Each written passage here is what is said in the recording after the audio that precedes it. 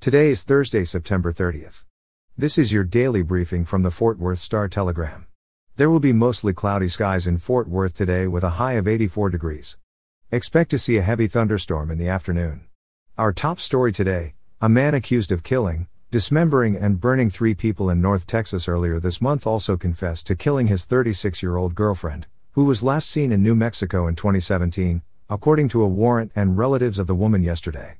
Jason Thornburg told Fort Worth detectives he had, quote, sacrificed the body of his girlfriend in Arizona and identified her, according to the warrant released by Fort Worth Police Tuesday. Her name was redacted in the warrant, but relatives identified her to the Star-Telegram as Tanya Begay, of Gallup, New Mexico. Thornburg was arrested late Monday at a Euless motel, where detectives say the 41-year-old serial-slaying suspect killed a man and 2 women, and dismembered them. He later placed the body parts in plastic tubs, drove to West Fort Worth, put the victim's remains in a dumpster and set it on fire, police said. Thornburg told detectives he believed he was biblically called to commit sacrifices, according to the warrant. Fort Worth detectives are reviewing cold cases in the city that might be linked to Thornburg, and law enforcement agencies have contacted Fort Worth police about the 41-year-old suspect. Thornburg was in the Tarrant County Jail in Fort Worth yesterday, with bonds set at $1 million. In education news, the Grapevine-Colleyville School District is among several facing a federal civil rights lawsuit for not having a mask mandate.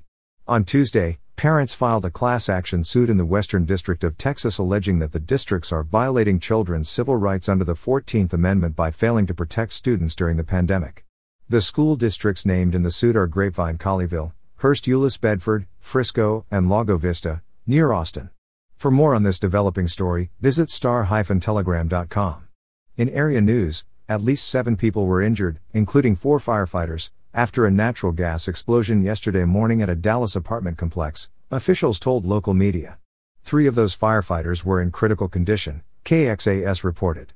Firefighters were able to extinguish the blaze, but the explosion caused significant damage to the 2-story apartment building, part of which collapsed, in the 5700 block of Highland Hills Drive in South Dallas, according to a KTVT report.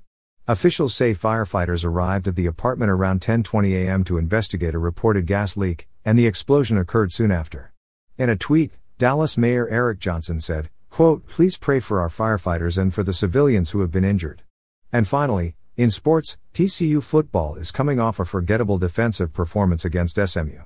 The Horned Frogs gave up almost 600 yards of total offense, including 350 yards on the ground. The good news is that TCU could have a few key defensive players return for the Texas game on Saturday.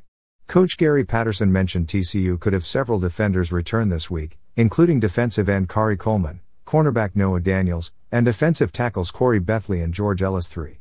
Patterson is hopeful TCU, which is 2-1, will be able to bounce back against a Texas team that just rolled Texas Tech 70-35. For the latest in Fort Worth and Tarrant County news, visit star-telegram.com.